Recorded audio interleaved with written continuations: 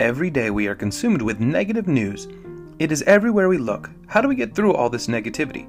How do we manage to work our way through it daily?